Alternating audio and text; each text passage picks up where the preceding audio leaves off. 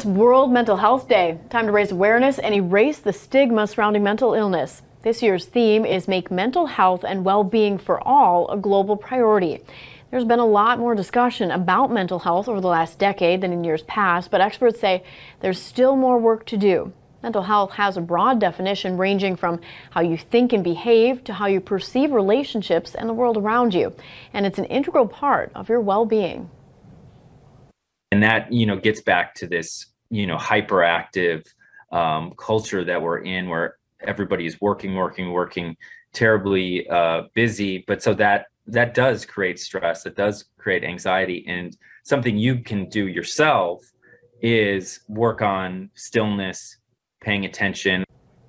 If you or somebody you know is struggling with mental illness, there are resources that can help. Reach out to a loved one or a mental health professional. And in crisis situations, call the National Suicide and Crisis Lifeline at 988. Consciousness, the notion of the self, personality structure, transactional analysis, symbiosis, Zen Buddhism, teacher-student relationships, training yourself in how to think. To subvert is to undermine the existing system of inscribed power and authority. What's happening in the digital space, the virtual world. Much of us live in a hyper-stimulated present where language itself has become the info currency in the sequence of corporate capitalism. The injunction of the virtual world is don't think. The gatekeepers of our speech and written word are global tech monopolies. We cannot transcend or go beyond our lack through craving. What are we going to do? How are we going to live our life? The Subversive Therapist is about what the virtual world is doing to us and what we can do about it. Welcome to the Subversive Therapist. I'm your host, Andrew Archer. What you just heard was a brief news story from a local television channel. There was that 20 seconds of dialogue that I provided. So it's only part of a 30-minute interview that I participated in. So now you're going to hear that interview. We took the reporter's questions out of it, and it's just juxtaposed with my own summary of the questions, just so you could hear the totality of the interview in comparison to what was actually selected for the news story. So take a listen, see what you think. So the first thing they asked me about is, it was World Mental Health Day, that day of the interview, which is interesting because it was also Indigenous Peoples Day, same day, if that's not ironic. But so they were saying, they're trying to raise awareness around this topic of mental health, and it's been getting bigger over the years. So why is raising awareness still so important now? So that's question one. Yeah, well, I think it's important to define the terms. I was lucky enough to present at the Nobel Conference a couple weeks ago, and it wasn't until the second day of the conference that somebody gave a definition of what mental health is. And I think, most of us have a sense of what that term means, but believe it or not, the person that gave the definition was an economist.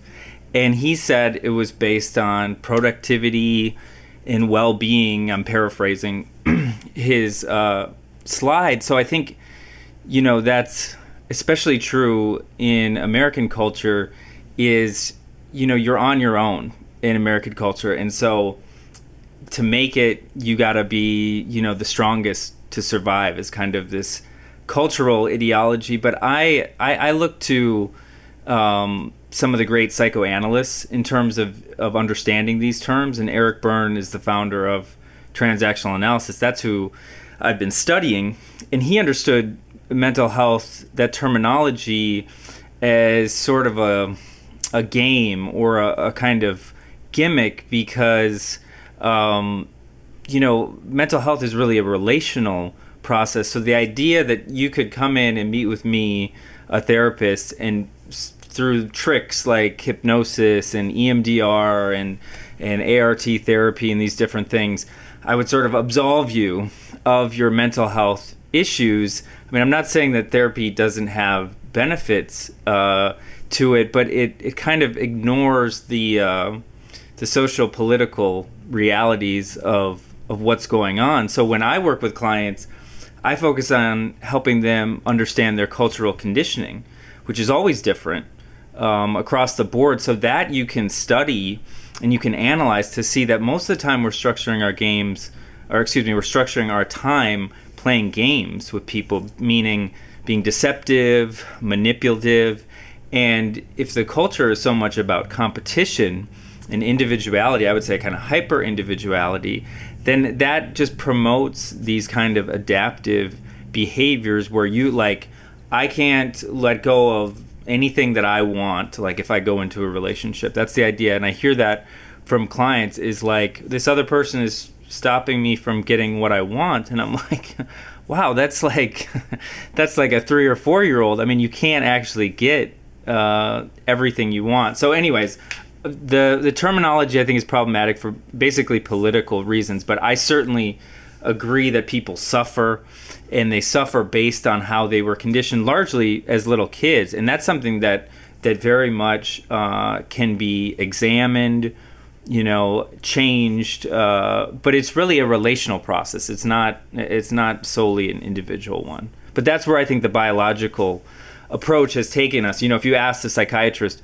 what is mental health, they would talk about the biological, the psychological, and the social, and they would talk about neurotransmitters in the brain, and all of that is correct in some ways, but again, it negates what's going on in society that you can't divorce from your own experiences of who you are, of what's happening, that kind of thing.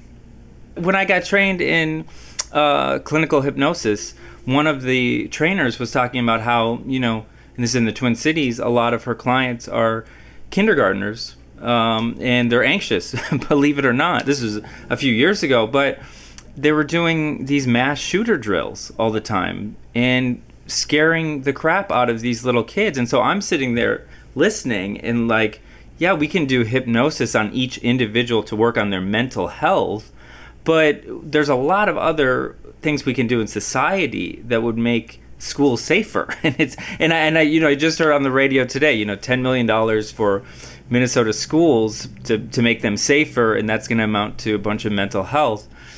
I mean, we probably won't go into mass shooters. That's what I've been studying and talking about lately, but it is not going to make a dent in mass shootings, unfortunately. That is something I'm very concerned about, but that is not the route that's going to keep people safe. Third question. Here in America, it is very what I want, individualistic culture. How does it play into the stigma that still exists for a lot of people who have depression, common mental health illnesses? They said, this anecdote about when they're in high school is weird to talk about saying you have depression. So this is what I say. Well, I don't think that's I don't think it's stigma. I think it's it seems like political views are getting more extreme. I don't know if that is true or not, but I think people are very wary. Well, I'll just say it. I think people on the right are chastising any form of sort of liberalism. And when I say that, I mean democratic liberalism from the mid 20th centuries, that we're going to invest in science and come up with policies based on voting and that kind of thing. So if mental health is wrapped in what people perceive to be this, liberal arts, Marxist agenda, critical race theory, and people are using that kind of terminology, I think it just pushes people farther away from it. I don't think people are necessarily afraid to talk about it. I'm certainly aware from my clinical work that families condition kids to not talk about the family and to not talk about themselves, certainly to not go to psychotherapists like myself. But I don't think it's stigma. I think it's values and belief systems, which, of course, the ones I'm mentioning are very scary because we have to agree on some basic things. But it's a kind of, it's this, I think kind of magical thinking happening on the fringes. about it. But I think it's tied into that. You know, if your sense of identity is God, then whatever that means to you, that's going to absolve you of any mental health problems. You're not going to go see a secular atheist therapist or something, you know. So I think it's really those prejudicial kind of thinking that's keeping people from engaging in it, because they're tying it to this whole, I don't even know how to explain it, kind of liberal science worldview or something like that. That'd be my guess. I think people have information about it. They just have their own specific beliefs. But, you know, to your question about individualism, if it's all about the self, then it is something that needs to be optimized. It's a project that needs to be invested in. It's this solid thing that, of course, you're in competition with everyone else. So that's where I think, you know, people that aren't quote unquote making it see themselves as somehow deficient and damaged and problematic. And then you have, you know, practitioners reaching out to say, oh, no, you're not okay because you have depression or because you have ADHD or whatever. I just don't buy into that simplistic kind of narrative. But it goes way back to the 60s and the anti-psychiatry movement. You know, again, people suffer, and they suffer in all different kinds of ways, but to define what that suffering is and what the treatment is very much a political statement. So again, I think a lot of that, if we think in general from the right, the more communitarian kind of religious section, they're going to be wary of that, because then we're brainwashing their children. Like, I'm not big on social emotional learning because it's so individualistic, but I'm not afraid of the kids, you know, being brainwashed and damaged from learning about feelings and emotions, you know.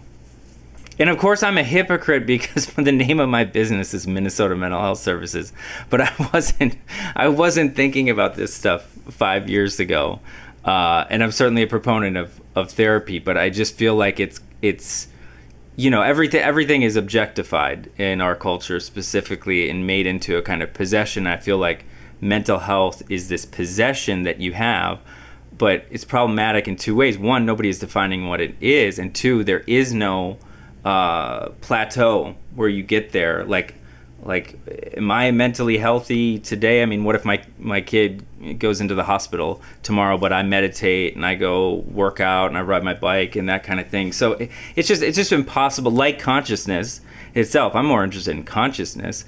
We certainly don't understand consciousness, but it's not a thing. It's a kind of intangible, and yet it has some, you know, form to it. But so to define what that is and is not, I think is just, it needs to be hotly debated. And what I see happening is on the right and the left, everyone is embracing mental health treatment without really saying what it is. And you've heard my you know, anarchy come out. It just looks like more control over the individual, you know, kind of surveillance of their thinking and what's going on as a broader project, not like therapists are submitting their notes to the FBI, but that, you know, I think that individualism alone really backs you into a corner because you think you're the same across time. That's why I have such an issue with the virtual world, is like this. I can't go on Zoom and just wander around, right? I have to identify myself as Andrew Archer. Same with Twitter, Facebook, any of these things. And so I understand it, but little kids growing up basically within it, I mean, I think it's going to be difficult for them to understand that, you know, the way I talk to is different than I talk to a 10-year-old or, you know, a therapy client or my wife or all these, so that the notion of the self is really a relational process. It's like a verb versus a noun or a pronoun. It's this process that happens, and that's why people are so interesting. That's why my job is so interesting, is because I get to hear these stories. I mean, most of them are kind of or kind of confused about, you know, their story, but they're always different. Everybody's experience is different, and they tell it, you know, in similar ways. But but it's always brand new to me, and that I think people are fascinating in that way. Okay, so in this next question, the reporter said some people thought because they don't have a diagnosis, it didn't affect them. What are my thoughts on that? Yeah, well, it's, my framework is informed most by my training in Zen Buddhism and in Eastern philosophies in general, but certainly Zen Buddhism and Taoism. They don't say the mind's over here and the body's over here. It's body-mind. So you don't have mind without a body and the other way around. So it's this co-emergence. There aren't really psychosomatic illnesses. You've probably heard that term, specifically like irritable bowel syndrome or fibromyalgia and these different ones. It's like everything is psychosomatic because everything that affects your body affects your mind. Everything that affects your mind affects your body. So that's where I wouldn't be talking about mental health and then physical health. I would just be talking about health.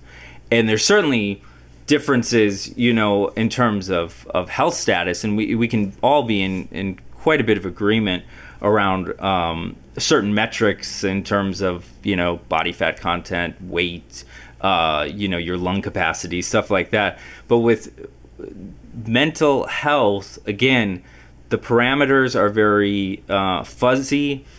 I don't trust our government to be doing the right thing in terms of, this allocation of funds for mental health. And it's all about making sure the children are okay and all of that stuff. I think it's unfortunately, if we 100 years from now look back on the beginning of the 21st century, they're going to say, the self or human beings in that time period, they're very fragile. Like they had to be attended to and be very careful.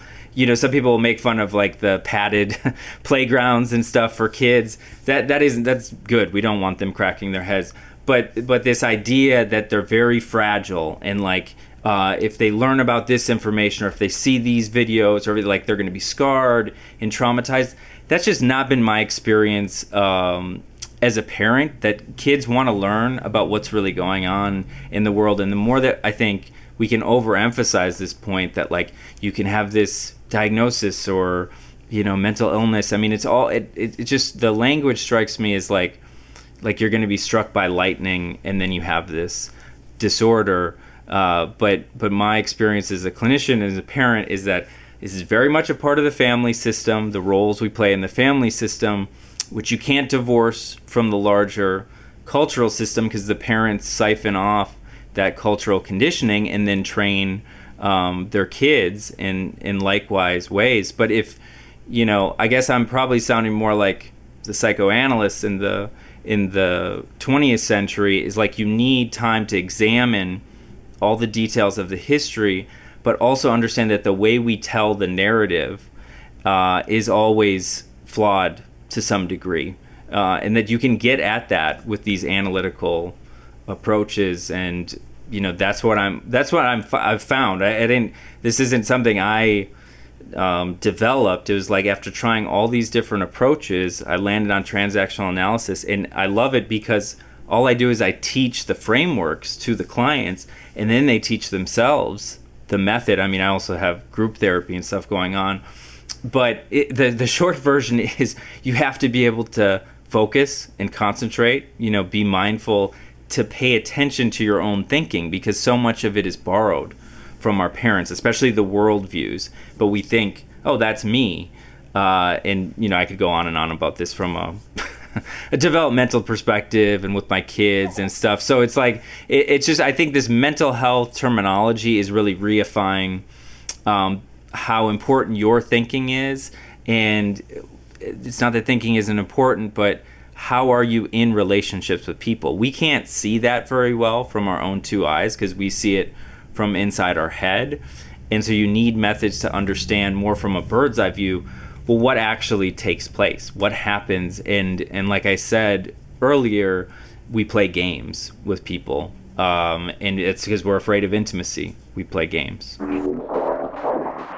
The next question the reporter said, for people at home who might be struggling because they don't have a bird's eye view or a resource that they know of, would like to reach out, where do they even start? Well, I think most people start on Google, like everybody else. But, it's, I think, we have to be, this is like the issue with the psychiatric textbook, the Diagnostic and Statistical Manual. A few years back, they started including more cultural bound syndromes. Well, everything is culturally bound. So if you're suffering and you're really struggling to figure out how to deal with that suffering, I would look to people in your community and ask them what they do to deal with suffering. So that could be a mosque, that could be a therapist, that could be a book club. I mean, I think in general, especially for people skeptical mental health, maybe this will help them. I think in terms of, training your mind, focusing your mind, reading books is like one of the healthiest things you can do. And I don't mean reading on a tablet. Like, I mean reading actual books, because what you have to do is be sort of selfless in a way to spend the time with this author who spent an enormous amount of time to write the book, and to try and understand what they're writing, but understand sort of who they are. And so it's a real commitment, and most people say, well, I'm too busy, or I can't slow my mind down. They say the same thing for meditation, but no, they can't sit still. And that, gets back to this, hyperactive culture that we're in, where everybody is working, terribly busy. But so that does create stress, that does create anxiety. And something you can do yourself is work on stillness, paying attention. I think reading is a great way to do that. It's certainly what I've come to understand is really helpful. And then finally, they wanted me to expand more on that. The mental and the physical health as separate entities. So, mind body, that split.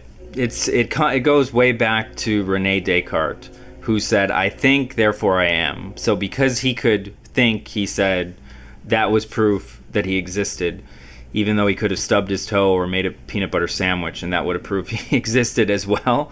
But so Cartesian dualism is this fancy term for the separation, the bifurcation of like mind and body that's very apparent in Western culture, versus much of Eastern culture would say something like body mind, or not two, not one, is like, of course, thinking is different than moving my hand, but you have to think to move your hand, and when you're moving your hand, that affects thinking. So rather than separating them out, you think of them as just one larger process. So body mind, for example. And so the term I was using before was psychosomatic, and psyche means mind, soma means body, and so they'll in the kind of mental health industry, they're talking about psychosomatic disorders where, for example, if you're traumatized by something, you can convert that trauma into a physical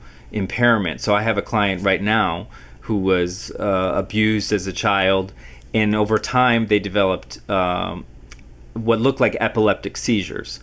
But neurologically, there wasn't anything going on in their brain. This was an expression of suffering. And by the way, trauma actually means wound in terms of a psychic, wound or something that needs to be healed. So you always have to consider that. That's one of the reasons why telehealth is such a load of crap, because you're not with the body. You're just with the, essentially downloaded mental process, and you can't even see the whole person typically. So you're just talking back and forth to one another. But most of the psychological processes are below awareness, even for ourselves, below awareness. So you'll see people shift in and out of states of mind when you ask them certain questions, and they won't even realize it. And so you're really paying attention to energy that's throughout the body, obviously. But it's this, like, if you think of Western culture, you would just draw a picture of a giant head and then a little stick figure body, because it's all about, the brain, the mind. We're doing all this neurological research, but it's based on that split, that dualism. And practices like Zen are about non-duality, which is way too confusing to try and explain on a news interview. But like it's just like it, getting back to that like cultural bound. If you're from Japan and you come over here and everyone says what's going on inside your head, they might say, well, who I am is actually a manifestation of my relationships. And so if my teacher dies, I suffer. I'm sort of ill from that, severing of a relationship, a more sociocentric process. Egocentric process is all about separating body from mind, and that we're this little agent inside of our head that has subjective experience of what's going on. And I think that's, unfortunately what, big tech is really making windfalls on, is encouraging us to give our subjective opinion. How satisfied are we? What's on our mind? It's just unloading all of this information and data that they're, siphoning into these psychological profiles and then selling us junk we don't need right back from the data that we made that, they didn't pay us anything for. But people can go to my podcast if they want to hear me rant about the virtual world. I have like 2 whole series on tech. So after all of my answers that you just heard, here's another listen to the 20-second clip that they decided to use. And this podcast is really an example of subversion, because on all of the questions that were asked, I tended to challenge the frames of reference of the question itself, rather than just adopting the frame of reference that the reporter provided. And this is getting into Series 3 that will become increasingly subversive in terms of the material. So thanks for listening. And that, gets back to this, hyperactive culture that we're in, where everybody is working, terribly busy. But so that does create stress, that does create anxiety. And something you can do yourself is work on stillness, paying attention.